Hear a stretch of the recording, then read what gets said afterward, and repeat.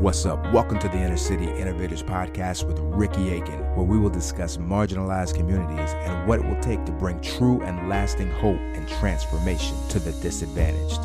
Now, here's your host and hope dealer, Ricky Aiken.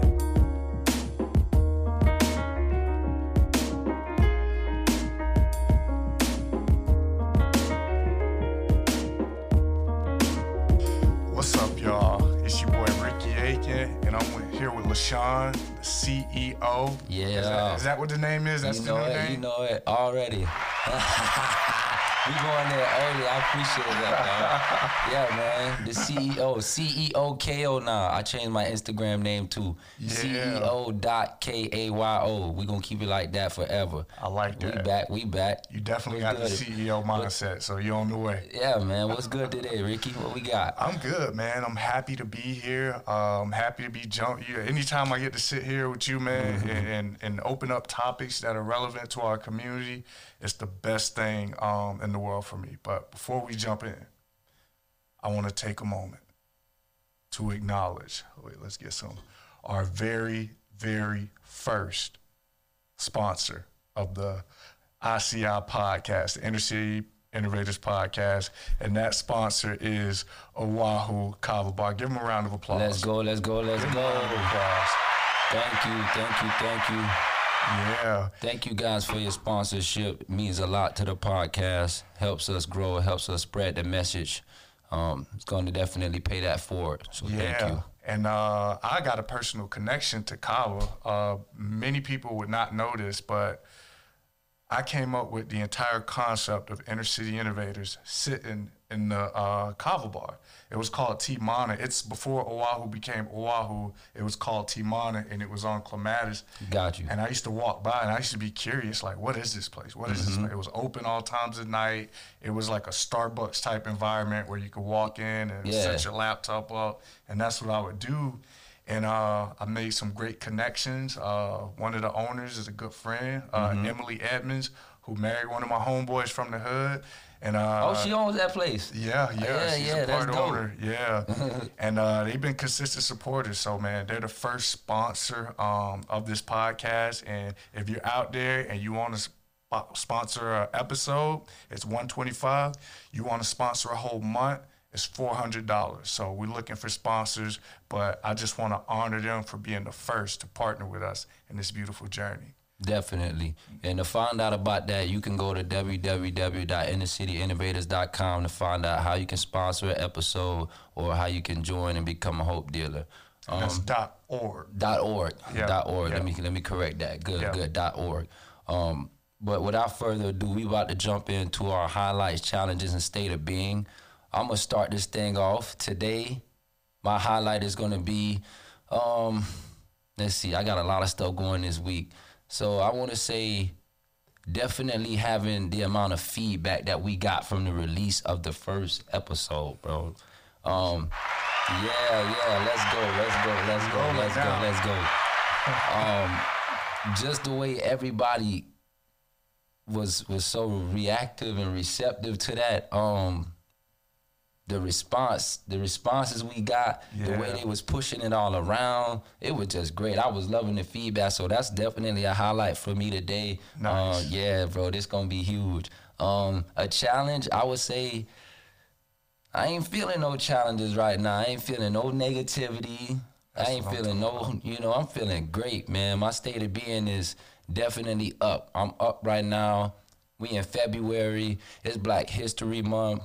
So I'm walking around wearing this melanin loud and proud, you know what I mean? So yeah, bro, I'm here. I'm for the culture right now. State of being is for the culture. What about you, bro? How you doing? Oh, man, I'm doing great. If I was to describe my highlight, it's the craziest thing. And I'm going to lose a lot of respect for acknowledging this.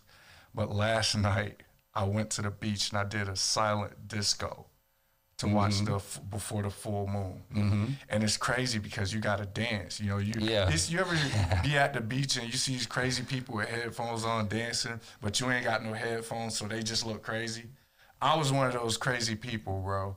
And it's a highlight because I hate dancing. I never learned. It's never been my thing. But getting to kind of like let myself go, I feel like I overcame the same kind of fear people have of public speaking or Right. doing certain things. I kind of overcame that fear in physical movement, and I feel proud of myself for stepping outside my boundary. For sure, bro. That's dope. My challenge, what is my challenge? My challenge is I don't really feel any challenges right now. I see challenges as opportunities today. That's my perspective. We'll see how long I can keep that perspective. 1,000. But no challenge. And my state of being is I'm feeling clear, I'm feeling calm, I'm feeling focused, and I'm feeling good. I love it, man. I love it. And that's always great for us to connect on some high energy, man. Raise the frequency. You know what I'm saying? That's what we need.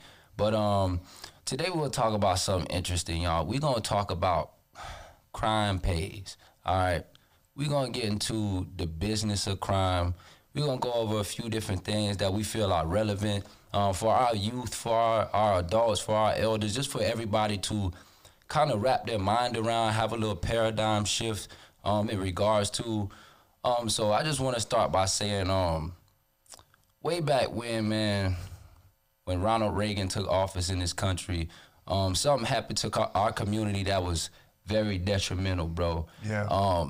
Something known as the war on drugs was launched against us, man. And we had problems in our community before this, but once this I want to call it an agenda, I'll say that, was unfolded within our communities, man, and the poverty and the plague and the murder and the crime and the injustice that came behind it, all of the fathers we lost.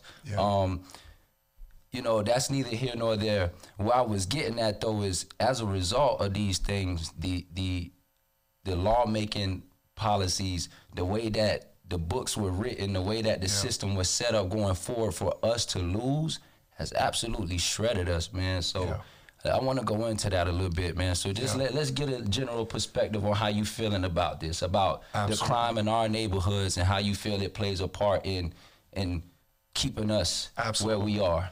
I think it's a major part. Like, if you're a young black man growing up in a community of concentrated disadvantage, you can't help but have your eyes open to the impact of the war on drugs. You look at the response to the opioid crisis, and it's seen as a public health crisis, the same way that crack should have been viewed, where instead of criminalizing our community or penalizing our community as much as you did, we should have had more of a public health approach then, but that wasn't the approach. And so I think that kind of leads itself to, like, our perspective, meaning black people who are descendants of slaves in this country. It's different from other people's perspective, and it leads to a lot of our mindsets and our approaches to a lot of things. So I want to start this conversation by asking you this question, because I believe it kind of encapsulates everything we'll discuss as a result. When was the first time you became aware of crime and prison? That's a great question. I actually had both of those experiences at two different times in my life, which is cool. My first experience with crime, I was actually a child, man. My dad was riding around with me and my brother in the car. He got pulled over. How old were you? I was about 4 years old. I'll never forget. And when he got pulled over, the officer came up to the window and pulled him straight out of the window. Like straight out of the window. Yeah. I found out later in life, a couple things. So we're not going to go into all that. But that was my first experience with crime and what crime looked like, or what it looked like to be a quote-unquote criminal. What did you feel in that moment as a child watching your dad get yanked out of the car for, at that age, you don't know why, and the adults probably didn't feel like they had to tell you. But what did you feel viscerally in that moment? Right, I felt fear, man. I felt fear. And my dad was pulled over for driving on a suspended license plate. Yeah, he just didn't have the money to fix it. Yeah. He was on his way to work to try and do that. But, he was deemed a criminal for this absolute misfortune. So that was my first run-in with what we could say crime. Yeah. I was definitely in fear for my life at that point. We cried. It was terrible, man. That put fear in my heart of police officers for a long time to come. And you said you had another time as well. What was that second time? With prison, my first run-in with prison, when I was about 6 or 7 years old, my mother had married another individual separate from my father. Yeah. He actually ended up getting incarcerated, and we used to go and visit him with my mom down at the Belglade Correctional Facility. At the young age of 6 and 7, I was already being checked into prison, experiencing intake, experiencing what it's like, eating commissary food. This was an every weekend thing, so it was already kind of, ratified in me early that that's what it was going to be, man. And what were your, how do you think those experiences formed your thought about law and justice in this country? I kind of thought at that young age, I was kind of led to think it was a little normal for us to have injustice. It was a little normal for us to be on the other side of the law, just paying attention. Okay, I'm this young, I'm here. All I see is black men. This is all I see. They look like my dad. They look like my stepdad. We all look the same. So I'm thinking, as a child, this must be normal to some extent because I don't know anything else. So this is what I'm grabbing my information from. So it develops a sense of normalcy almost. You know, absolutely. Like the slave mind, almost kind of. Yeah, and we're gonna get into that. I remember my first experiences were kind of benign. Like, I remember my grandma would always write letters to one of our cousins. His name was Monkey. He was in prison. He had like 20 years or something like that. And she was always writing letters. And I'd be, look, what you doing? I'm writing Monkey.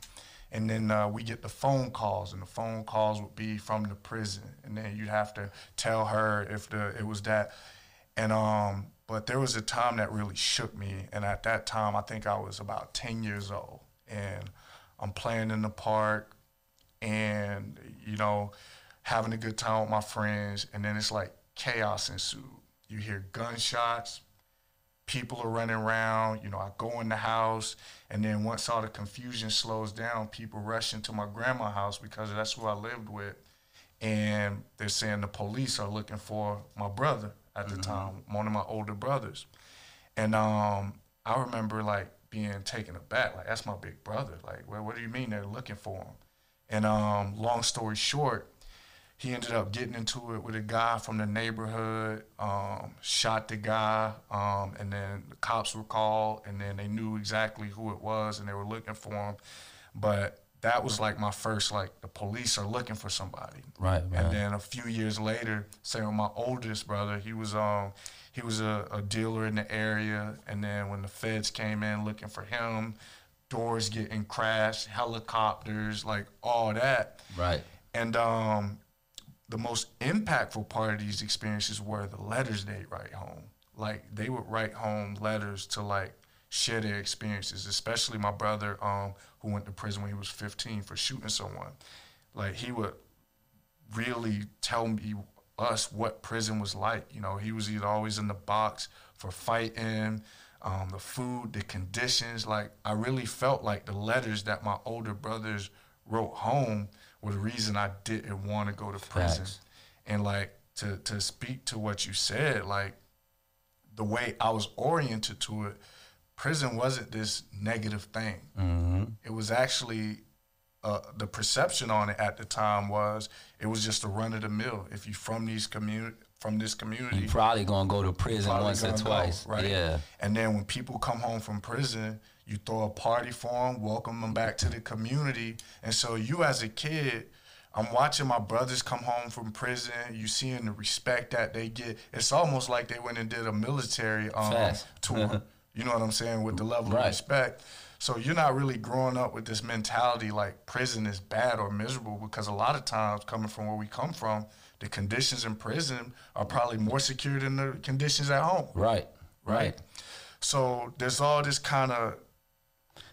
That's interesting you say that, man, because it's we was on two different ends of the fence. It's like you say, you getting this from a different end. You reading letters, you hearing phone calls, and you getting this from a different end of the spectrum. And then me, little old me, I'm actually here on the grounds behind the barbed and wire, and I'm thinking like you said, this is just something we got to go through in our communities just to get by. So that's interesting you say that. So let's talk a little bit about the facts, because we spoke about the war on drugs, right? Yeah. And it's like, okay, we don't want to stop there. We want to get a little deeper, right? Yeah. These drugs enter the community. What happens? Gangs become created to move the drugs. Yeah. When the gangs become created, turf wars start. When turf wars start, then violence starts to control the turf and take over turf, right? So then what does this lead to? This leads to us and our communities where these wars and these agendas were funded against our people. This leads to us taking the national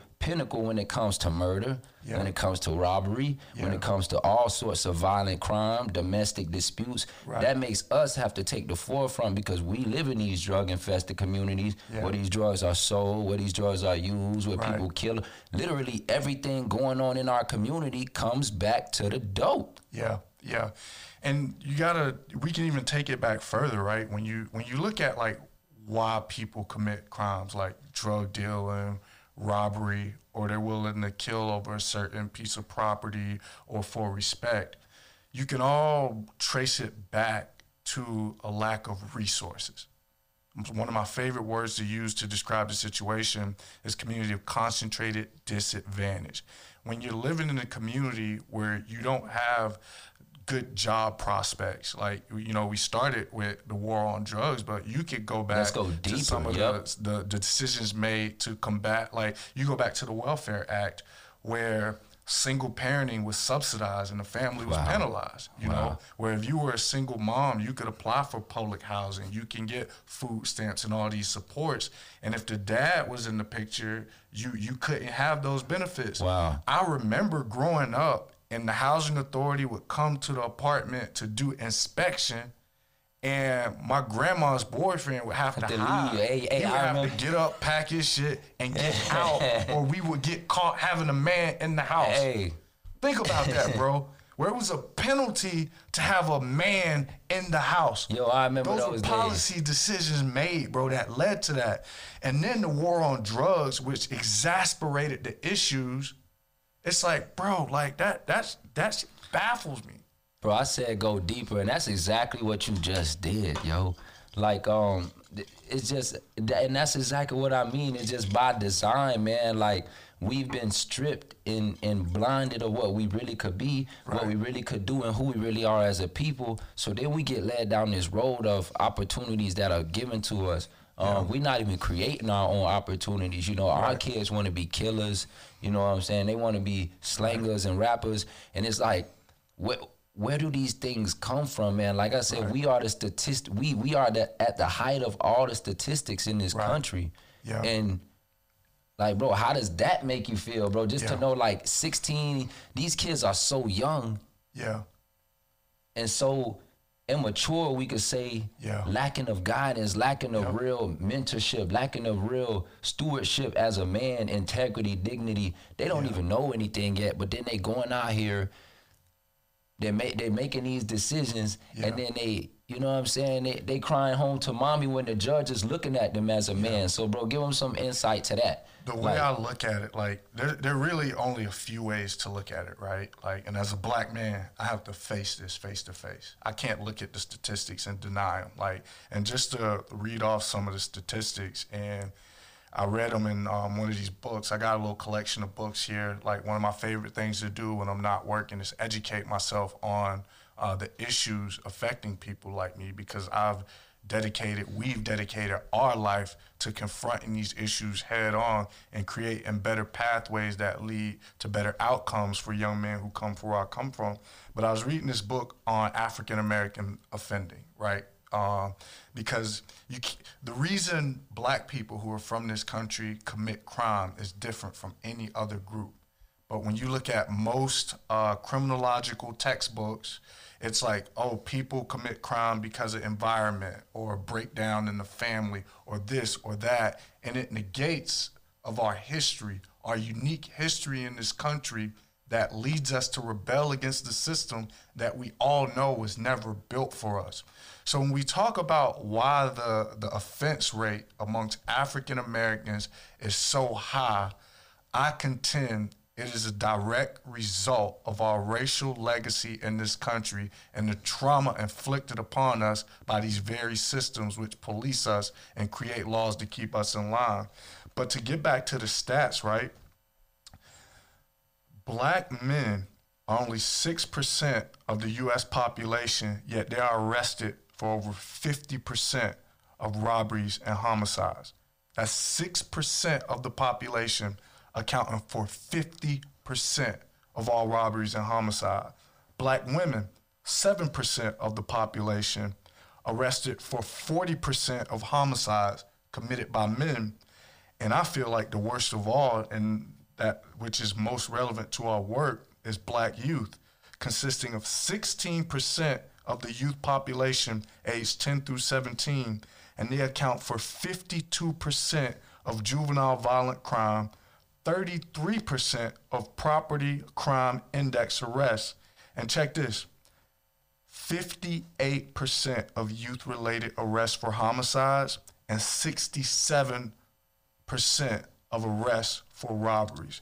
We are disproportionately overrepresented all over the board, no bro. matter which metric you use to identify it. We're overrepresented, and it's a direct result of the impact of trauma. Because basically, you're asking, right? If you had a friend of yours, a girl or your sister, right, that was dating a guy that put his hands on her, I mean, whips her ass, right, and she came to you telling you what this guy is doing, there's no way you would tell your sister to forgive that guy, go back into his arms and support him. Yet that's what we expect black people who are descendants of our ancestors who were terrorized in this country to do.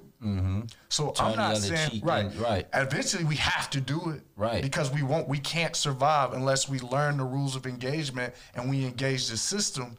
But to those people who look and they lack the kind of empathy needed that's going to really help us to get where we need to go, they'll never understand it. So when you look at these, like when you look at, like, a lot of people would look and they think it points to something. If it points to anything, it points to the fact that you can't just do to people what was done to black people in this country and expect things to be well as a result.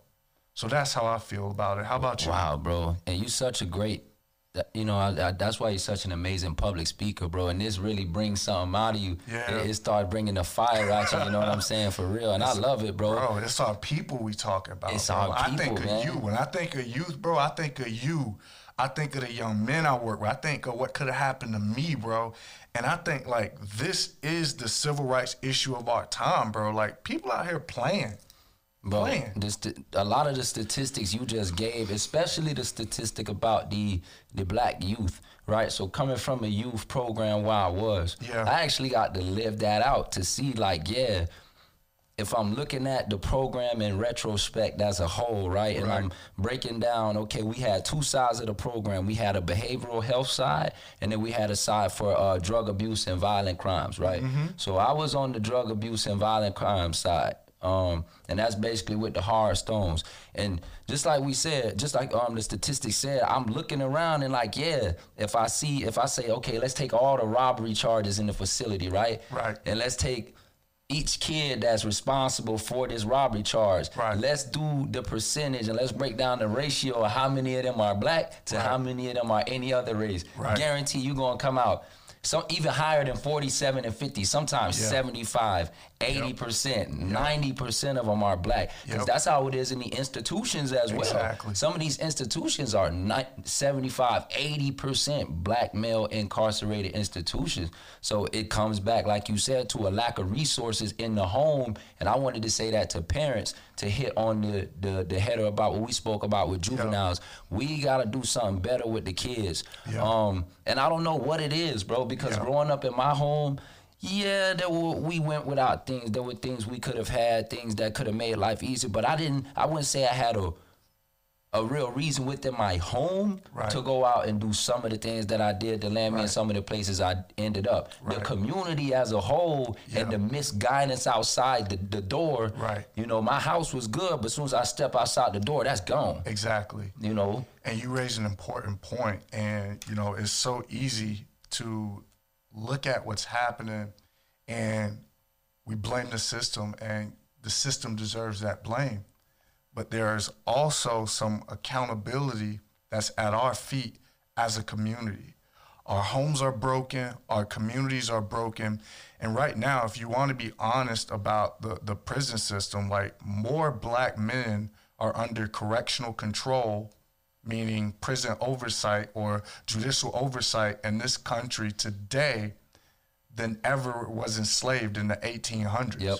So if you want to talk about slavery, we're probably more enslaved now than we ever were. So I see, and even like to use the slavery as an analogy, right? We know that when the Europeans came to Africa, they didn't go inland to retrieve the slaves. They made deal with slave brokers, tribes that had enslaved people and sold them to them. And I would say that if prison today is a modern day slavery, I would say anyone that sits idly as our young people continue to go down the same cycles of self-destruction that we did, people who promote cultures and lifestyles that contribute to our young people making self-destructive patterns of living that would end them up in prison or dead, they are the modern day black tribesmen enslaving their own people and selling them to a system that will destroy their future and their earning ability in the future. And that was straight heat, man. Like, I absolutely agree with that. If you're gonna stand by and not be a martyr, not be the change you want to see, not be the change you want to be, then you just a bigger part of the problem. Right. You know what I'm saying? If you walk outside your door and you see something and you know you could be a fighting force to fix this, but you do nothing, that makes you a coward. Yep. In my eyes, in Ricky's eyes, and anybody else that deals with us, that makes you a coward because we stand up people. Yep. We accept the challenge. We accept the fight. We stand right on the front line. We give it exactly what we got. Whether we win, lose, or draw, it's not even about that. We just came to give it all we got for you guys, man. So we gave y'all the problem. Yep. You know, we went through a ton of problems. What's the solution? Let me go in on that a little more because you hit it on the head, right? We're past the point of people remaining on the sidelines and putting their hands up like, I don't know nothing and I can't. We're past that, bro. I don't care what you believe religiously or spiritually. What we're doing now, this thinking, this living, this breathing, this is all life is. And I feel like we all have a part to play in improving everyone's experience, not just black people. Once we solve our problems, we got to solve the immigration issues. We got like the world hunger issue. Chain reaction. Right. But so like it's time to get in the game because we can't afford to remain idle and to go to what I feel the solution is. I think it's tied to that. I think it's time and there's many solutions, right? I believe that each system that had a part to play in how we get here has a part to play getting us out of here. I always say we didn't create the conditions that define life in our communities. We inherited. But here we are trying to change it. And because we didn't create it, we're not going to be able to fix it alone, right? The institutions, the people who benefited from systems which seen our community in these ways, everybody has a part to play. So I think first and foremost, it starts with us. I always say real change happens when the people who need it lead it. Right. If you've been to prison, if you've committed felonies, if you've done things you're not proud of, you're the ideal candidate to be speaking into the lives of our youth. Most people look at the things negative that they've gone through and they think it disqualifies them from saying anything. Nah, bro, that's the source of your power, and you need to use it or we're going to keep losing. You feel me? So as far as our community is concerned, like, how comfortable or what level of responsibility are you comfortable laying at their feet? For right now, I just want the community, I'm going to put the responsibility on the community to rebuild the community. I was speaking about this with a couple of gentlemen at the Rock the Block event. When you go across that bridge, right? When you go across there, you don't see trash on the floor. Right. You don't see graffiti on the wall. Right. You don't see abandoned, boarded up cribs or none of that, right? So when we talk about what responsibility I'm gonna place on the community right now, is to heal the community. You know, like we need a vision first. If we gonna fix something, we gotta see what is it that we fixing, right? So we got people out here, we like, let's uplift our community, let's fix it, let's bring change, but then they walk out the door and it's still dirty, it's still torn down and run down, and it just doesn't provide a vision. So we got abandoned houses. Let's get the dope dealers together. Y'all put $5,000-$10,000 together a piece and let's buy up these abandoned properties and let's create affordable housing for people in our community, single mothers, whatever the case may be, in our community. Let's start becoming our own bank. Exactly. You know what I'm saying? And you alluded to something important, the healing, right? We can't heal our community until we first heal ourselves. And so the parents, like how you talk, that hard parenting or that passive parenting, letting kids do whatever they want, or that being super engaged when they're young, and then when they're getting older at that age of 13, that's when they need you the most. So I think from parenting, if you don't got kids, your role modelship and the words you use, we all have a part to play. When you see something, say something. Pick up the trash. Like, I don't care if you don't own the community yet, you still live there. Take pride in any place that you're gonna call your home. So now looking. I wanted to add to that real quick. 2 things. Ignorance, man. This is gonna be a great solution. Ignorance, just to add to what you just said. Number one, the things we don't know, let's get educated about this stuff. These statistics about how crime pays, about how police officers need a job to do. Who gives them the job to do? You know, so let's start educating on ourselves on all of these things and understanding how the prison system is for profit, how they use us for cheap and effective labor, which is virtually slavery. Right. You know, so let's understand how when we go to prison, we literally signing our rights and our life away and our intellectual property as a being, as an entity, to a system that was not set up for us to win in the first place. Right. At this point, I feel like the most, like, we are opposed to the system and all it's done to us, but I think there's no better way to dismantle or to show our disdain for that system than to keep out of prison. Like, stop feeding, like, break down these pathways that are leading our youth to prison. Like, I'm tired of seeing people with the shirt, oh, free my dog this, free my dog that. And we could wear it's cool. The ignorance, kids bro. think it's like cool to get charges and come back. Like, we've created that culture as a community. I also want to speak to outsiders, the people who feel like they don't have to care about what happens in communities of color because it's not their community, right? Whatever you allow to happen in our community will eventually bleed into yours. It will. The opioid crisis has proven that. Exactly. I ain't got to say no more, right? So, and then I feel like, especially for those people who are gung-ho Americans, like who are proud to be Americans, I believe there's nothing that should be more offensive to American citizens than the fact that we are in 2023 and race relations are what they are. That's nothing to be proud of. Right. You want to be proud of something, do the work to produce a country and a citizenry that's worth being proud of. We're not there by sweeping hard conversations that need to be had under the rug so that you can feel good about yourself. It's time to confront and have hard conversations. And if you need someone to have them with, you can have them with me. I don't get offended by ignorance. I believe that if you really are ignorant and you really are seeking the truth, your ignorance shall not be penalized. Willful ignorance should be penalized. Once you know the truth and you still decide to go on in error, that's a different thing. But I penalize no man for being ignorant. No man whatsoever. So I'm calling on people who are outside of our communities who want, because safety is an issue for all. You know, you got people that are moving. Florida's a hot spot right now, right? But you see what happens in Chicago, people downtown in the shopping district, and shootouts happen there. Right. You don't think that can happen here? And it does, bro. Like the downtown district of Clematis, Banging, that's still a fairly dangerous area to be.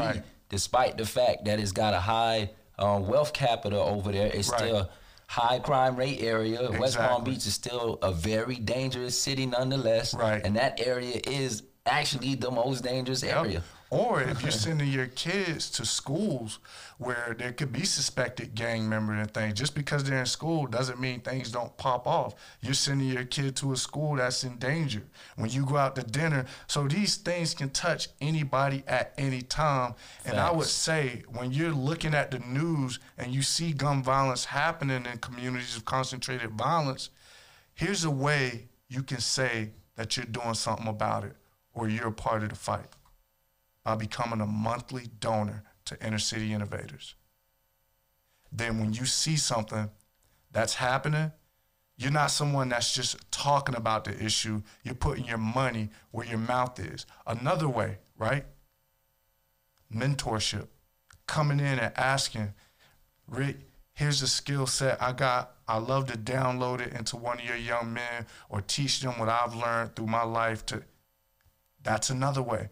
There are ample ways that you can use your privilege and the opportunities you afforded to help build a more holistic community for everyone. For everyone. In agreement, bro. And step up. Just to finish that, man, step up. A lot of people too concerned with what everybody else thinks, both in our community and outside of our community. Yeah. The ones outside of our community don't want to help because you don't want to feel like the peers. The ones in our community, you don't want to feel like a snitch or the police or whatever y'all call yourselves for stepping up and doing something real. Right. You know what I'm saying? Y'all out here playing red pill, blue pill, running a rat race with each other around the block. Right. You know what I'm saying? It just don't make sense to me anymore. So step up. If you see something, say something. And I'm not saying if you see a shooting, go and tell the cops. I'm saying if you see a little kid that's headed down the wrong path, you see a 10-year-old kid walking down the street smoking that Black and Mild, smoking that joint, I'm going to need you to step up and be an elder in the community and let's combat this issue. Yep. If we see kids fighting in the park, don't ride by in your car. I need you to step up, be a man, be a woman, be a leader, and let's try and combat and, let's try and put some resolve and some remedy on these issues and show these kids that someone cares. Because I can vividly remember, bro, anytime an adult pulled up and we was fighting as kids, everybody would disperse immediately. Because that's just the respect we have in our communities. Yeah. So we just got to apply it. We got to really put it down. So step up, bro. Who cares what anybody else thinks, man? Do it for you. Step up, Exactly. So when we think about, we're going to talk about a lot of different things and mass incarceration and how we are oriented to prison and the justice system. We discussed that, and the solution that we see today is to see the game for what it is. Right. If we know that our communities are designed to see us end up in prison, it's time for us as a people to organize and create an underground railroad for our youth. And that's what we're calling for. So I don't care who you are, where you stand, we got room at the table for everyone. My vision for people who buy and wear these Hope Dealers shirts, innercityinnovators.org, is that anytime a young man from my community who's at risk to perpetrate or be victimized by gun violence or is participating in things that might see him in the juvenile justice system, I want him to know whenever he sees an adult, rather white, black, Hispanic, I don't care what, he sees that adult, he can walk up to that adult and ask for support to get his life on track.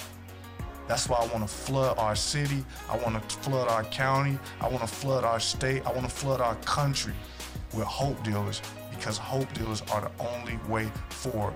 Once we transform the hearts of the people, we can dismantle the system, but it starts with us. Real change happens when the people who need it, lead it. Never forget that. So donate, sponsor an episode. Like we said, everything goes back into this podcast, goes back into this movement, back into the inner city innovators, back into the Hope Dealers, and just back into our youth, back into our generation, back into the now, the then, and the future. So, we thank y'all for tuning in with us again. Ricky, you got anything else you want to give them? Peace.